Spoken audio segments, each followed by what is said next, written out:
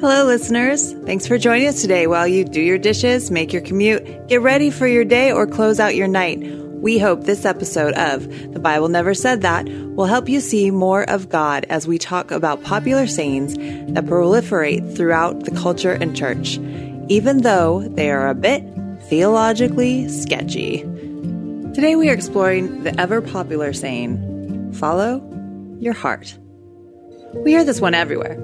TV shows, books, movies, as an answer from a friend who is trying to give advice but doesn't know what to say. We want our heart to speak and offer pure advice. And when so many voices sing the siren song of follow your heart, we are tempted to sing along. But I know, out of all the voices looking to take center stage in my life, there is one voice I hear more clearly than all the others. And while I would love to tell you that it is obviously God's voice, that's simply not true.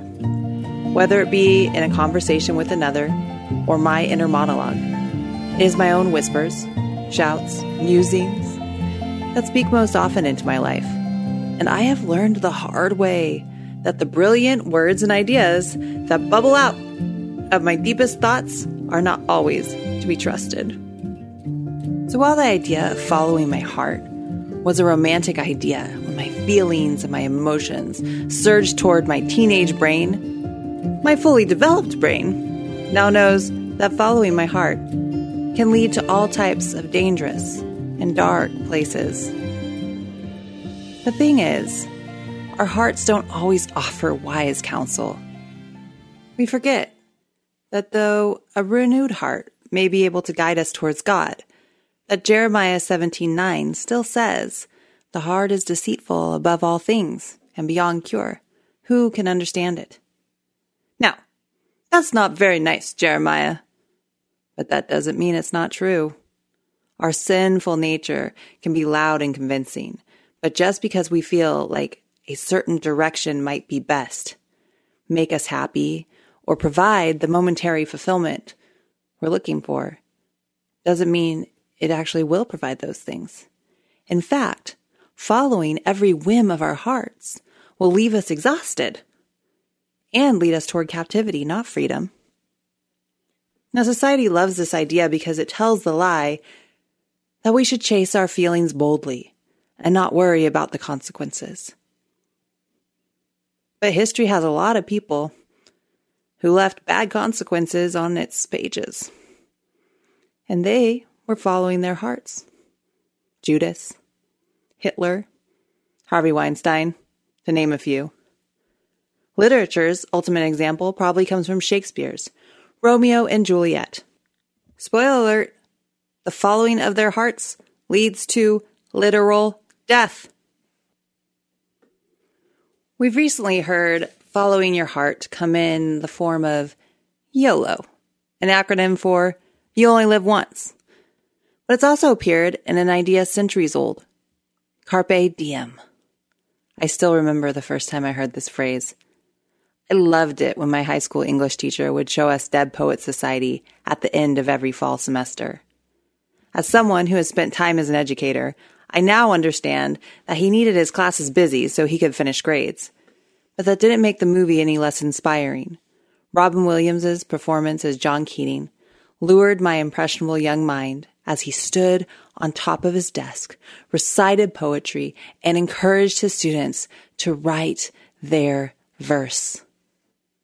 I wasn't following Christ at the time, and I began to develop a new worldview as Keating pulled his class out into the hall to look at photos of generations past.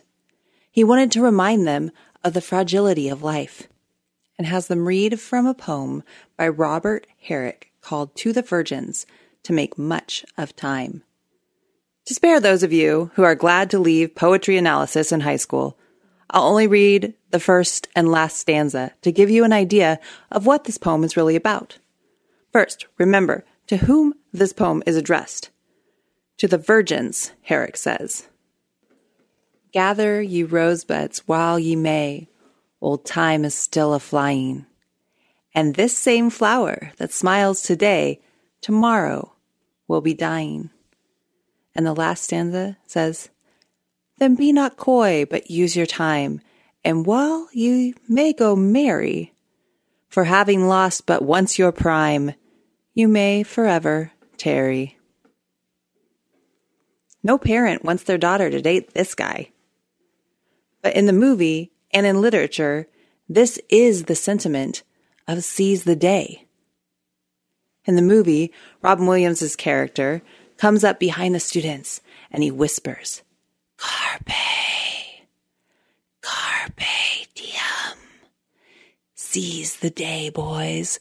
Make your lives extraordinary." I took this and ran with it. Let us make our lives extraordinary. Seize the day. Follow your passions. Do whatever feels good.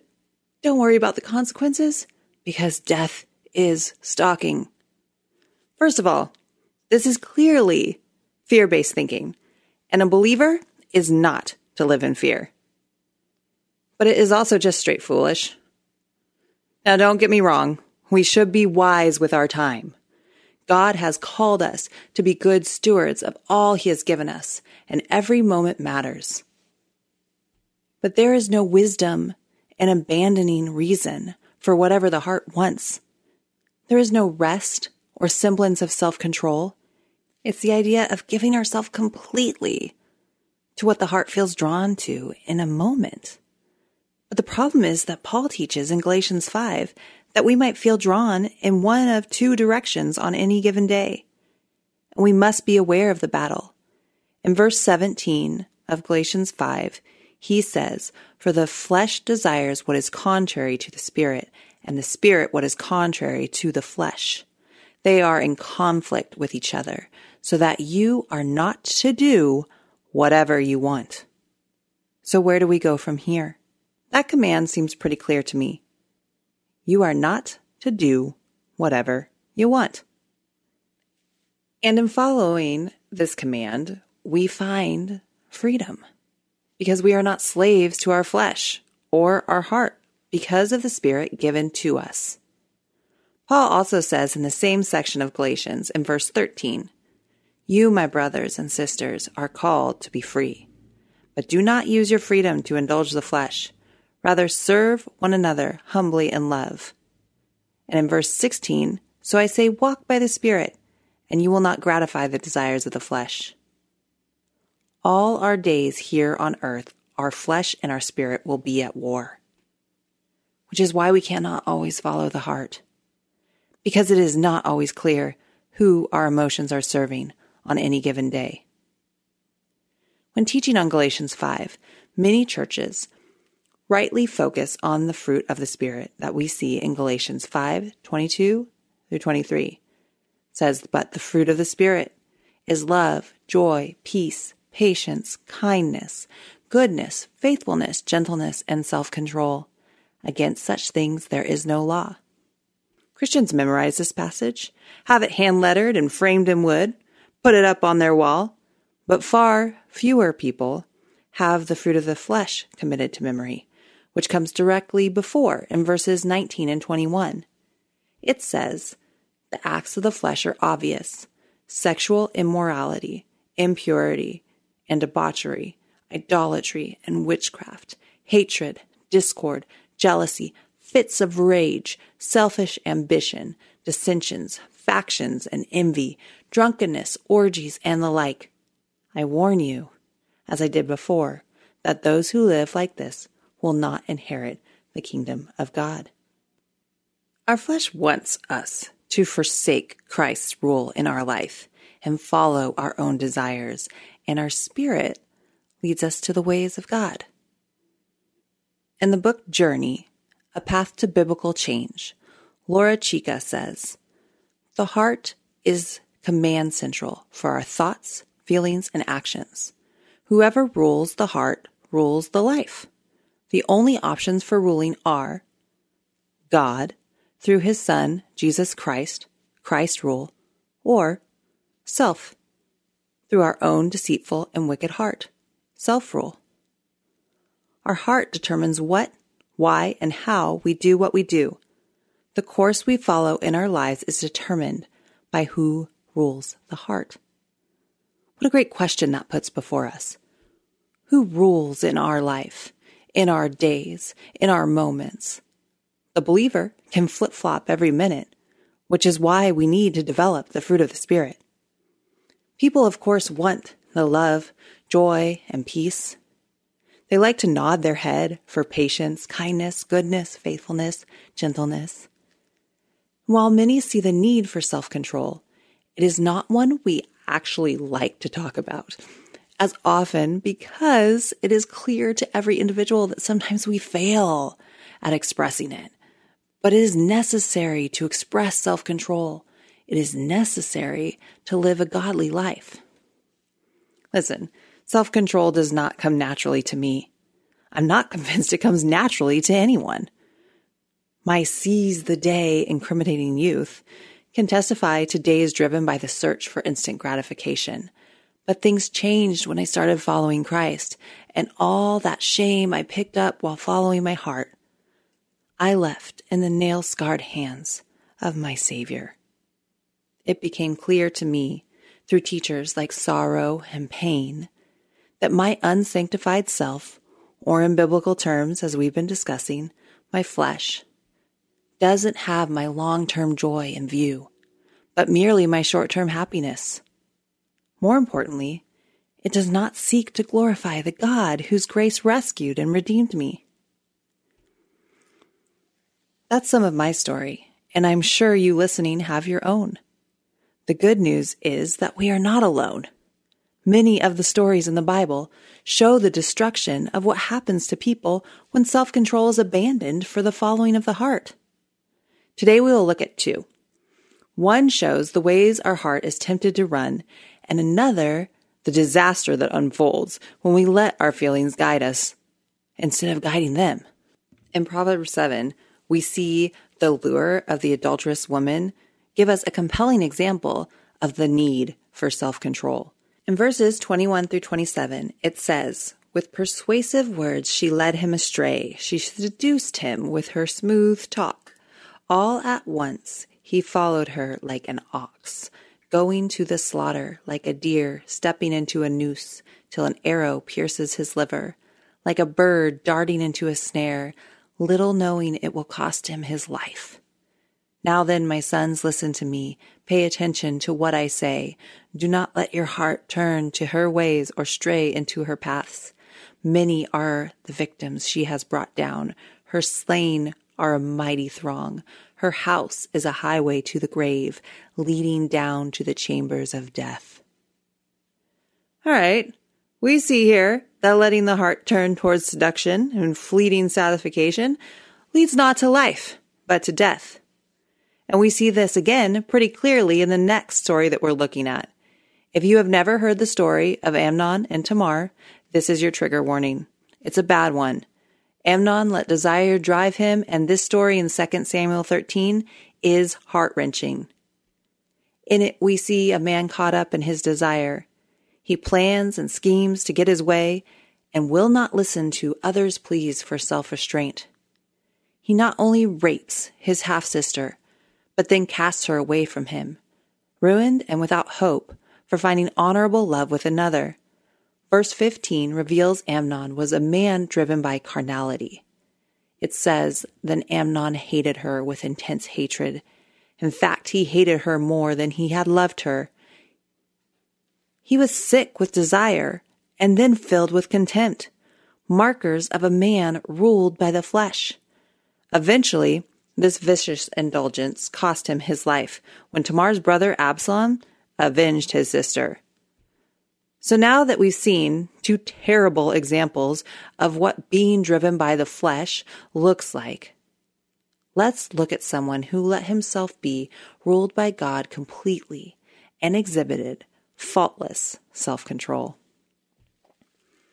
While we see acts of self-control from Daniel, John the Baptist, Paul, and others in the Bible, only Jesus did it perfectly.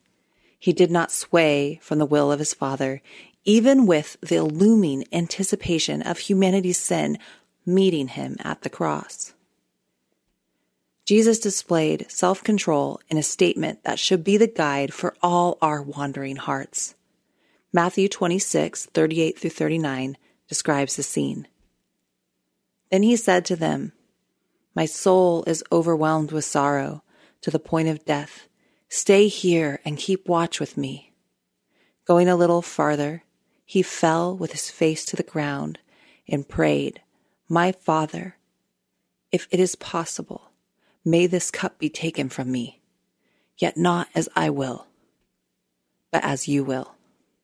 Those are Jesus' words. Yet not as I will, but as you will. Here we see it. Surrender and fierce trust in the will of God is the ultimate act of self-control. Because in doing so, we refuse to be mastered by anything other than the Master.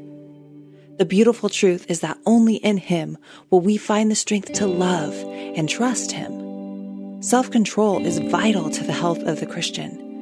But God does not leave us by ourselves to figure it out.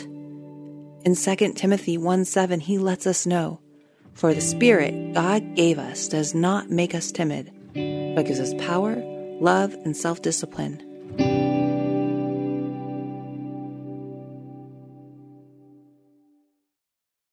Hi, I'm Rebecca Scott. As a servant of God, wife, and mother of four, I understand the juggle of multiple roles and stages. That's why I created the Encourager podcast to help guide us through the messy middle stage of life. Join me on the Encourager as we challenge the chaos and embrace harmony. Together, we'll create practical systems to balance your roles and fulfill priorities. And we will do it while having joy and energy for both home and work life. Tune in for inspiring stories and interviews, actionable tips, and methods to do both home and work life. Because here, we believe you can do all things, just not all at once.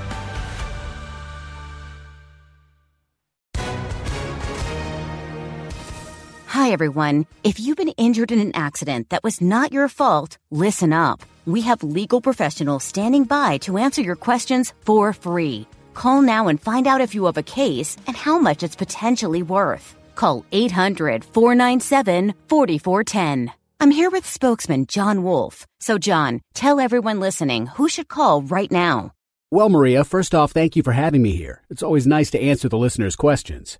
Now, as far as who should call in, anyone who's been injured in an accident and think you deserve compensation, give us a call right now. 800-497-4410. You'll find out if you have a case and how much it's potentially worth. Thanks, John. You heard it, folks. Take advantage of this opportunity and call now. 800-497-4410.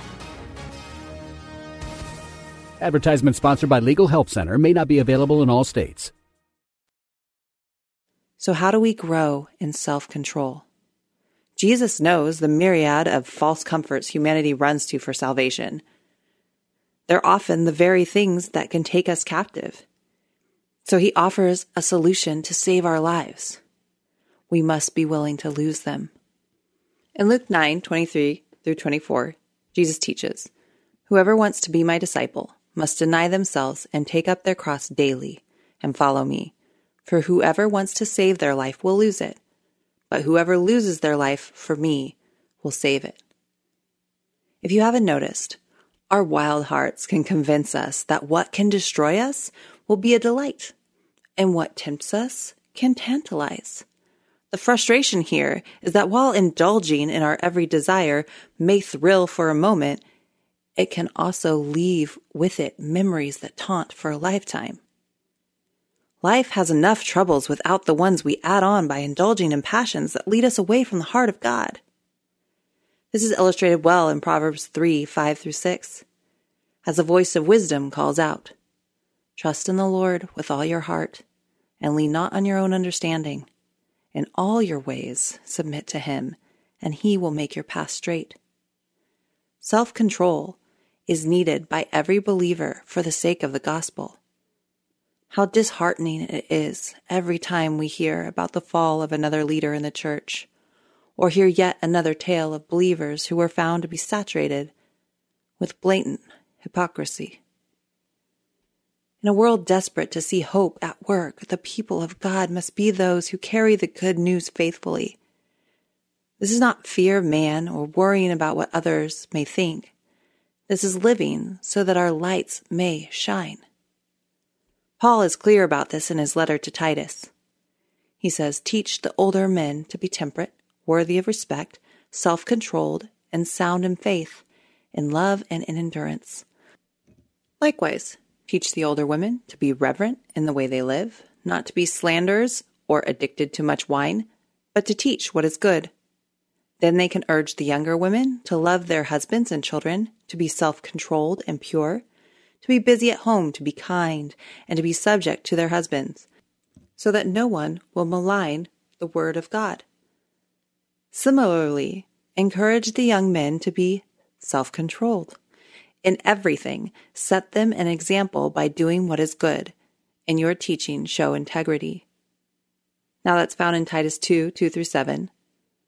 It's the older men, the older women, the younger women, the younger men.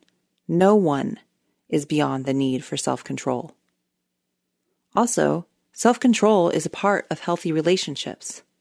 Constraint of our tongue, the body, and the heart is needed to love your neighbor as yourself. It does not come naturally to choose another first, but it is one of the most beautiful acts a human can offer to another. When we don't use self-control in relationships, we are likely to create destructive relational patterns. We've all experienced these. We all wonder, how do we get out of them? Well, self-control is a good place to start. Love that is Christ-like will require self-sacrifice, patience, and discipline. James also gives wise counsel on how to utilize self-control in relationships. He says in James chapter 1, 19-20, "My dear brothers and sisters, take note of this. Everyone should be quick to listen, slow to speak, and slow to become angry, because human anger does not produce the righteousness that God desires." That verse in particular is one I use in my parenting all the time, not to my kids, but to myself. That anger does not produce the righteousness of God. We often try to control others with our anger, and it gets us absolutely nowhere. To love others doesn't just mean not getting angry. It also means learning forgiveness, patience, and the ability to not lash out every time we don't get our way. Parents spend years teaching young children to share, make room for others, and stop throwing fits. All of these things are really just avenues towards teaching self-control and being ruled by Christ. Now, this is a long trek. Loving others is a long trek. Following God is a long journey. And it's a good one. But we need strength to run our race, and self-control helps us to run our race. 1 Corinthians 9:24-27 says, "Do you not know that in a race all the runners run, but only one gets the prize? Run in such a way as to get the prize. Everyone who competes in the games goes into strict training. They do it to get a crown that will not last, but we do it to get a crown that will last forever. Therefore, I do not run like someone running aimlessly. I do not fight like a boxer beating the air. No, I strike a blow to my body and make it my slave, so that after I have preached to others, I myself will not be disqualified for the prize." And in 1 Corinthians 6:12, he says, "I have the right to do anything." You say, "But not everything is beneficial." I have the right to do anything, but I will not be mastered by anything. We are not to be mastered by other things. We are to be disciplined. We are to make a plan for how we will run our race. And self-control begins in the mind. Many times we don't lose control in an instant. More often than not, we have meditated on, desired from afar, and brought ourselves a little too close to whatever it is that incites us to lose our restraint.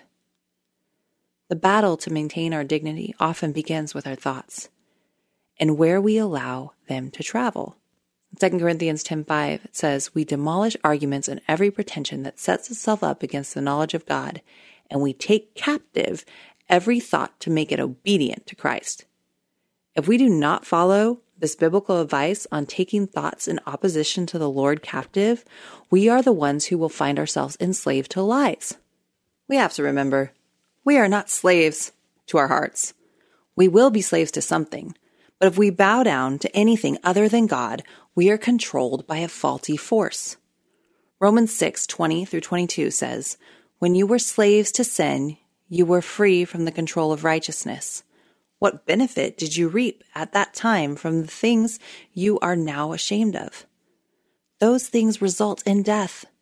But now that you have been set free from sin and have become slaves of God, the benefit you reap leads to holiness, and the result is eternal life." Fulfilling life is only found in the freedom of Christ. We have a choice of what will be our guide. The flesh will lead us to captivity, and the spirit to freedom. So let's go boldly, with zeal, towards where the Spirit leads. We can stop following the heart and follow the Spirit. And may we preach constantly to our restless hearts the truth of Romans 8:15. The Spirit you received does not make you slaves so that you live in fear again. Rather, the Spirit you received brought about your adoption to sonship, and by Him we cry, Abba, Father. Our Father God is always waiting for us to look for His wisdom, to call for His guidance, and He has the words of life so that we can rest in His loving care.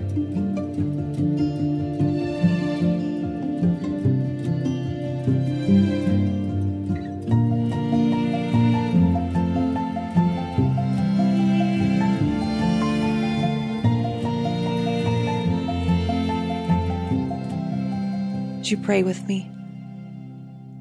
Father God, thank you for being the one who transforms, frees, and makes us new. Please shape our desires to be godly. Show us what it means to follow you and you alone. Overwhelm us with your Spirit and show us how to shut down the noise of our flesh.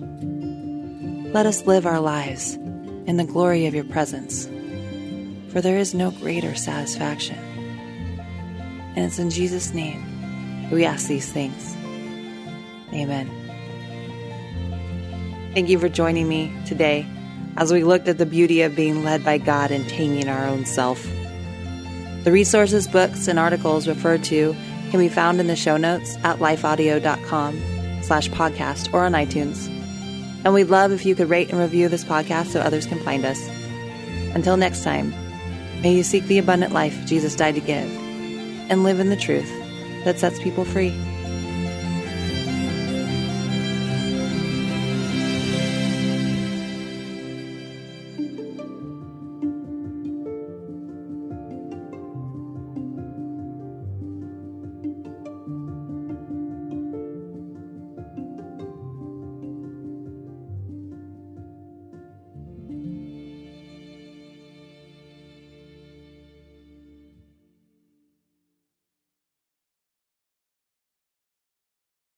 Scripture and brain science agree. Meditating on God's Word transforms us and reduces stress in our lives. I'm Jody Nisnik, host of So Much More, Creating Space for God, a scripture meditation podcast. And each week I give you space to hear God's Word, listen to the Spirit, and pray about what's on your heart. And then we have a thoughtful conversation with guests to help us go deeper. Listen and subscribe at lifeaudio.com.